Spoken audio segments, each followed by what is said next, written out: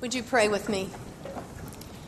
Heavenly Father, we are so grateful to have this opportunity to open your word this morning. We acknowledge your presence with us in this place, and we simply ask that you would bless us with a spirit of wisdom and revelation so that we might know you better. We ask, O God, that you do bless the reading and the preaching of your word, that we stand on the promise that your word is alive, living and active, sharper than a double-edged sword.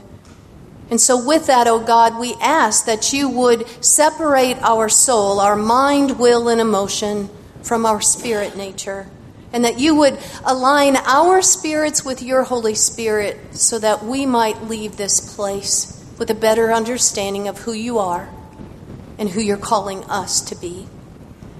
Oh God, we love you so. We pray in the name of Jesus. Amen. Well, in just a few minutes, I would like to share a story with you about a man named Nehemiah, a man of integrity and great faith, a risk-taking, servant-hearted leader who had a very compassionate heart, who lived in obedience to God's will for his life through his actions, through his prayer. A man who was truly a man of radical obedience, who lived out what we know as the gospel truth. He lived it out with great personal sacrifice and self-denial. Nehemiah was a man who had vision and foresight. He had great organizational skills. He had common sense, and he had confidence. We have a lot to learn from him. Nehemiah's strength and confidence, the ability to do what he was called to do, came from his faith in God. His joy was a result of that faith as he continued to acknowledge that God's promises are true no matter what happened in his life. So to a large number of the Jewish remnant, Nehemiah spoke words of encouragement and hope. And that's where our scripture verse comes from today. If you would get out your bulletins, please read that verse from Nehemiah 8 with me. Nehemiah 8. Do not be grieved, for the joy of the Lord is your strength. Read it again. Do not be grieved, for the joy of the Lord is your strength. One more time. Do not be grieved. The joy of the Lord is your strength. Now please repeat after me. I will not be grieved. I will not be grieved. For the joy of the Lord is my strength. For the joy of the Lord is my strength. This is the word of God for the people of God. Thanks be to God. So I'm here to encourage you this morning. I'm here to remind you of the truth of God's word and to share with you some suggestions for how we might live a life of joy. Joy in the midst of the negativity that we recognize around us. Joy in the midst of conflict, of the uncertainty in our lives.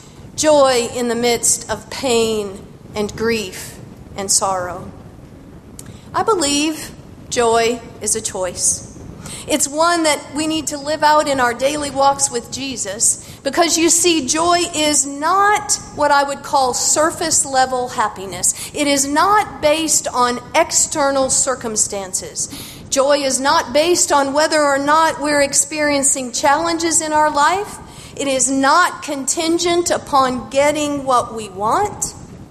And joy is, or perhaps joy is not life looking like the way we thought it was going to look. Perhaps the way we dreamed it would look. But instead, I believe joy is knowing that God is a God who keeps his promises. A God who is with us always, no matter what. I believe joy comes from an internal knowing, an internal believing based upon our recognition of God's faithfulness. God is a steadfast, loving God. He has mercy, and his way can make a way when we feel there is no way. Joy. I believe it's that grounded peace in the midst of the chaos of life, in the midst of confusion all around us, in the midst of the storms in life. Joy is a strength when we admit our weakness. Joy, a resolve to see that proverbial glass of water half full rather than half empty. I believe joy is a direct result of fully relying on our sovereign God's provision for us through Jesus Christ our Lord. Joy is a result of our exercising our faith and our hope and our trust in Jesus and believing that God's promises are true. Well, some of you know that the Old Testament book of Nehemiah is an account of the rebuilding of the wall in Jerusalem. And that book reminds us of God's faithfulness throughout all generations. It's a significant part of our spiritual lineage, our spiritual ancestry. Nehemiah firmly believed in who he called the God of heaven, the God who he experienced via judgment and exile, but also the God who he experienced as covenant God, the one who was faithful to his promises and to his covenant of steadfast love. Nehemiah's name actually means Yahweh, God of compassion. In this case, God's comfort and compassion is much more than sympathy or pity. It's complete restoration for Nehemiah and his fellow Jews. So by the time we're finished this morning, I hope that you will understand that all of this applies to us today as well. The book of Nehemiah is a memoir of sorts. The first 12 chapters tell the story of his return to Jerusalem, and then the final chapter occurs as an update of events 12 years later. I want to summarize his story now, and please understand this could be several weeks in a series of sermons. But I encourage you, if you're open to how the Holy Spirit is leading you, you will hear so many things that will speak directly to you in your life. Nehemiah was a cupbearer for the king of Persia. In Susa, which was the capital of Persia, scholars say that was like a winter resort palace for the king. Initially, Nehemiah's responsibility was to taste the wine and to make sure that the king would not be poisoned. His other responsibility was to become the king's companion. Those two things in themselves are evidence to me that Nehemiah was a risk taker, and he was a servant leader interested in building relationship. So when friends of Nehemiah had returned from a trip to their hometown of Jerusalem, Nehemiah asked them, of course, for a report. How were things at home? And their reply was, "It's horrible. The city wall has been destroyed. The gates have been burned. It's horrible." And of course, Nehemiah was deeply grieved, and immediately he began to pray.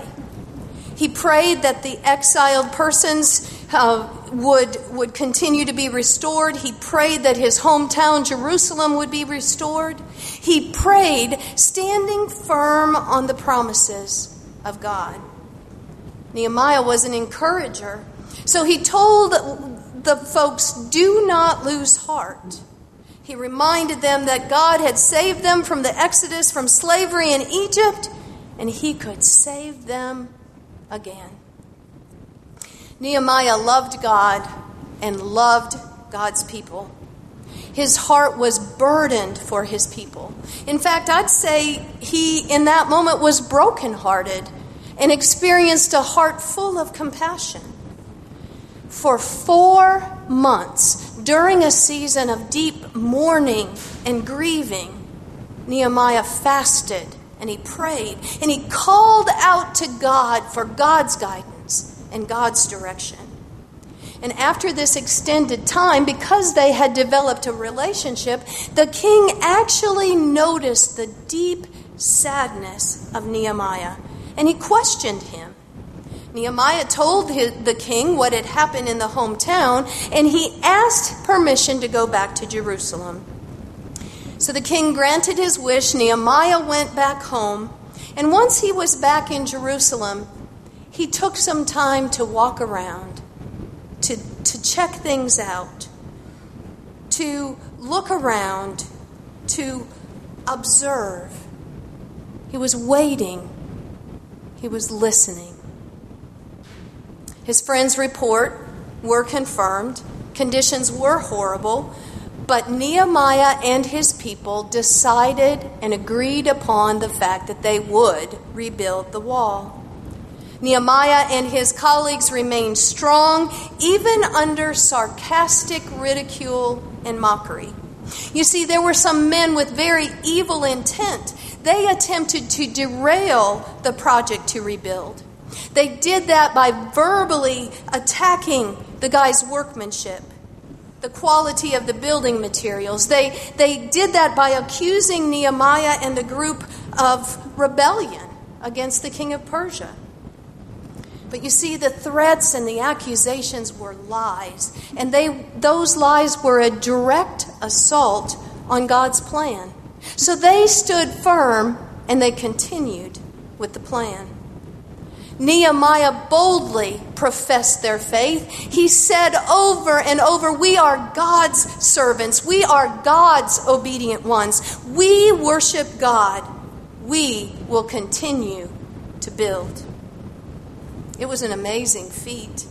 You see, it was a project supported by priests and rulers and laypersons, all working together. Every segment of society was represented as they worked toward a common goal. I would love to spend a lot more time with that, but that would have to be another sermon series. Despite the challenges of continued opposition, despite the mundane drudgery and the overwhelming sameness of days and days of hauling rubble, despite the fear that enemies might attack again, these people continued to press on. They continued to persevere in accomplishing what God had called them to do. Nehemiah at one point had to implement quite strategic security measures because of increased opposition. But he and the people persevered, and they continued to work even harder. Nehemiah led them with faithful integrity. He prayed and he acted in joyful obedience, living out his faith in words and deeds.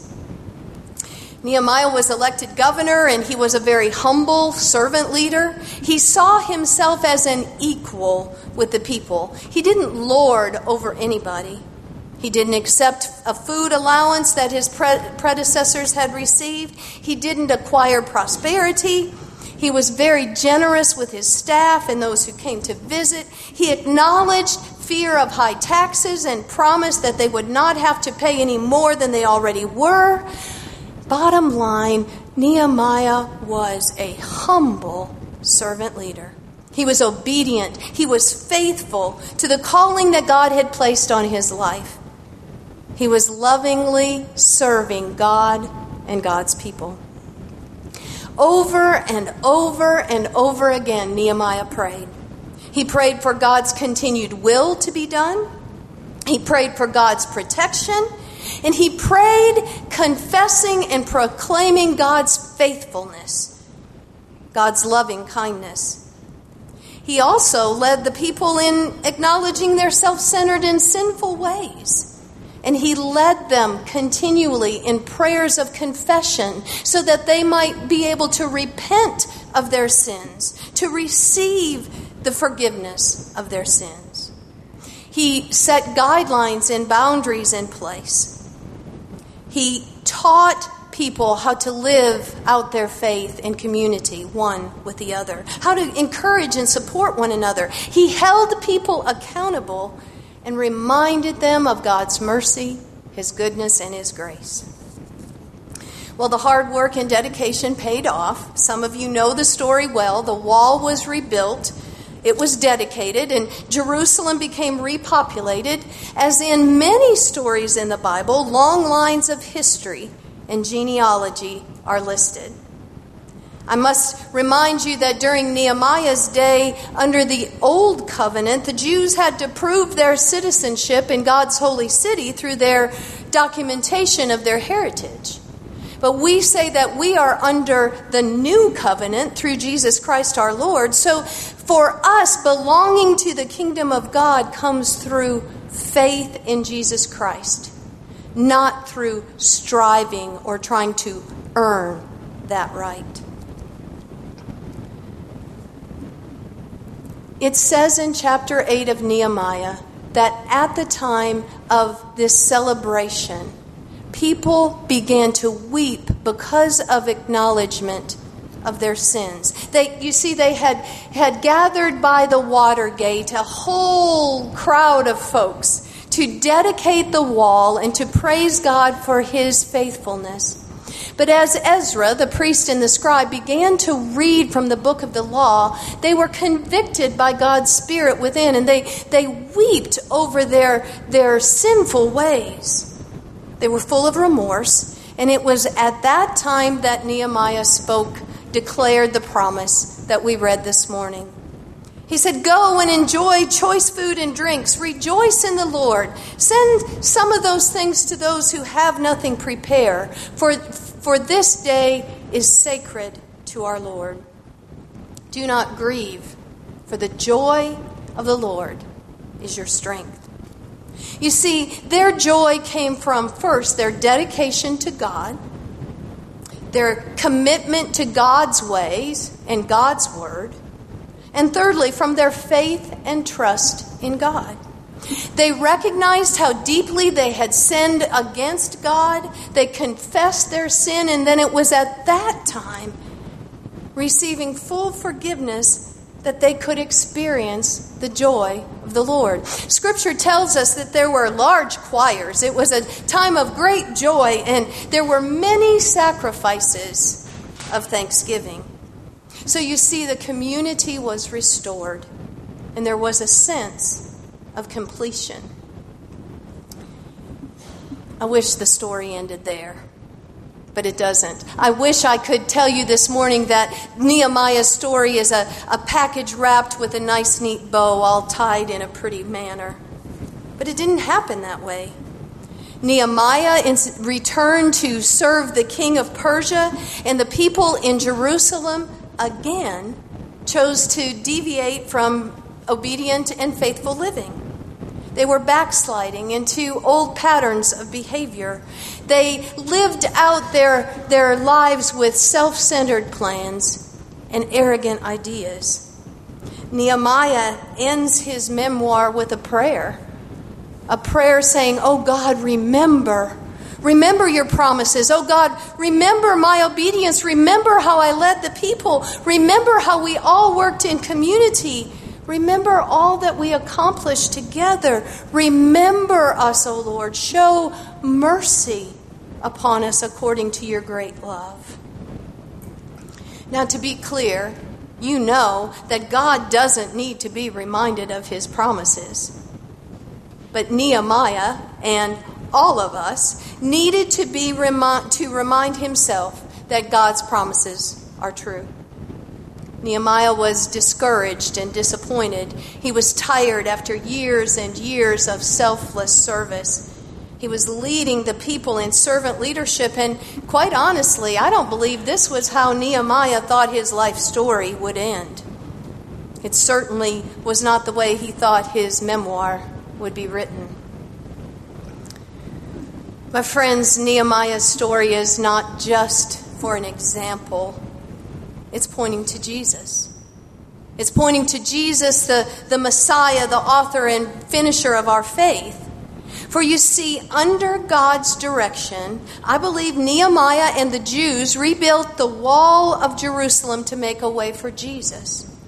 Jesus, who we know was a Jewish Messiah, one who would someday come for the purpose of tearing down all of the dividing walls, would come to be our hope, our help from heaven, our way, our truth, our life. Do you remember God's covenant with Abraham in Genesis 17? He told Abraham, I will make you a father of many nations. You will be very fruitful, and this covenant will last, will be an everlasting covenant from generation to generation. This is where it hits home for us. Abraham, patriarch of the Jewish people, became the father of many nations through his son Isaac. And then it was passed on through Jacob and Judah and King David and Solomon. And then we get to the point where Ezra led the rebuilding of the temple. And then it's Nehemiah rebuilding the wall of Jerusalem. And then we get to Jesus. Jesus, King of Kings and Lord of Lords. This is our lineage. This is our spiritual DNA.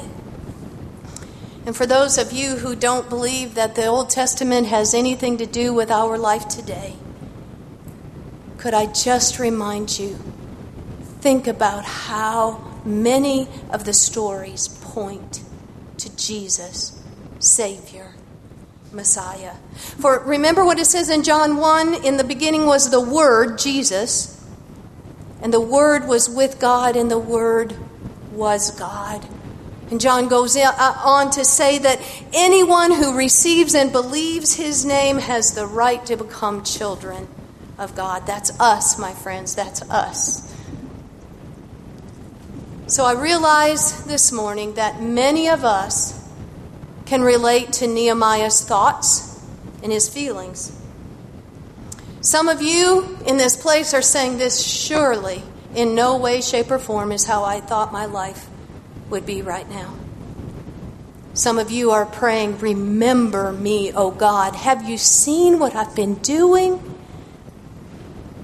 Some of you are saying, there's so much around me. I'm overwhelmed by what life is bringing to me. I'm overwhelmed by the pain. I'm overwhelmed with conflict in our family. I'm overwhelmed by fill in the blank.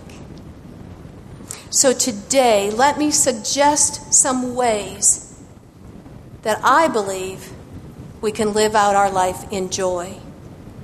The first one is this. I encourage you to desire more of a deepening relationship with Jesus Christ. To know the Father's heart, to be able to learn His voice. Pray that you might have a hunger and a thirst, a passion for more of His Word, so that He might be able to reveal Himself to each one of you personally. I also believe that we are being called to choose a lifestyle of obedience and of service. And that's hard, my friends, when society is telling us one thing and God is leading us in a different direction. God is asking us to fast and to pray, to take action, and to be intentional about how we're living our lives as followers of Jesus Christ. I believe that includes taking risks and moving in obedience. I love what Paul, the writer of Hebrews, says. You know, chapter 11 is what we call the faith chapter. And it's this repeating of all of these men and women who have walked the walk and talked the talk, the ancestors of our faith. In Hebrews chapter 11, about Abraham, it says this. Abraham, the father of all the nations, when called to go to a place that would later become his inheritance, by faith he obeyed and went, even though he did not know where he was going. I believe that God is calling some of us to take a step. Where might God be calling you to trust in Him and to take that next step of faith into the unknown? Again, I believe that another aspect of our living this out is to practice daily confession. We get so complacent with our sinful nature that it becomes a part of who we are. I encourage you to spend time each day confessing your sins to God and fully receiving His forgiveness. So, as our communion liturgy states, we may be able to be freed for lives of joyful obedience. And lastly, I know this is the foundation, but my friends, we need to turn our eyes upon Jesus. We need to look to Him. He is the author and perfecter of our faith. He is the one who restores. He is the one who rebuilds. He is the one who gives us strength when we are weak. He's the foundation of our joy. I believe that we are being called to worship Him and serve Him, to spend time with Him. And just like the chorus says, when we do that, the things of earth, our external circumstances, will grow strangely dim, and we will be much more aware of His glory and of His grace. There's a 19th century theologian named Smith Wigglesworth that I love to read. His writings are so profound, and he says this: "We never know how weak we are until we are covered by God's strength." My friends, let's admit it. I'll name it for all of us. We're a needy people. We're needy in our personal lives. We're needy in the local church. We're needy as a denomination of the United Methodist Church. We're needy as a community, as a nation. And we're needy around the world. We need Jesus to be our all in all. After all, He is our hope, our one defense, and our righteousness. So today, my friends, let's admit our neediness, and let's choose the joy of the Lord. In closing, I want to share with you, earlier this week as I studied and as I journaled, I often journal my prayers. I was just simply humbling myself before the Lord and asking that the Holy Spirit would reveal to me exactly what you needed to hear. And I'm not a Bible scholar, but God provided. And I simply want to take this time to declare the truth of God's Word over each and every one of us. Joy, exercised with faith, often spelled R-I-S-K.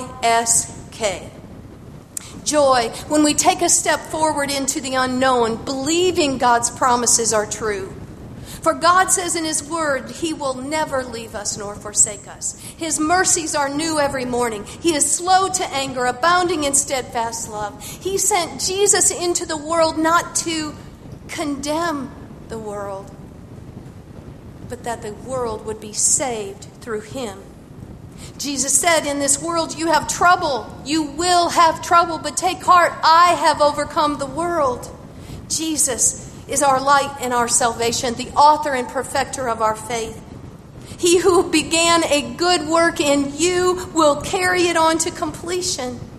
And if we confess our sins, He who is faithful and just will cleanse us from all unrighteousness. He is the same yesterday, today, and tomorrow, forever. And in a world that is changing constantly, when we don't know what tomorrow will bring, He is our constant. He is our rock and fortress. He is our refuge and strength, a very present help in time of trouble.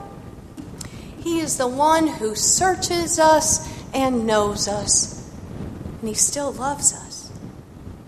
He forgives our sins. He blesses us with the presence and the gifts of the Holy Spirit. And He reminds us that we are unique and beautiful creations.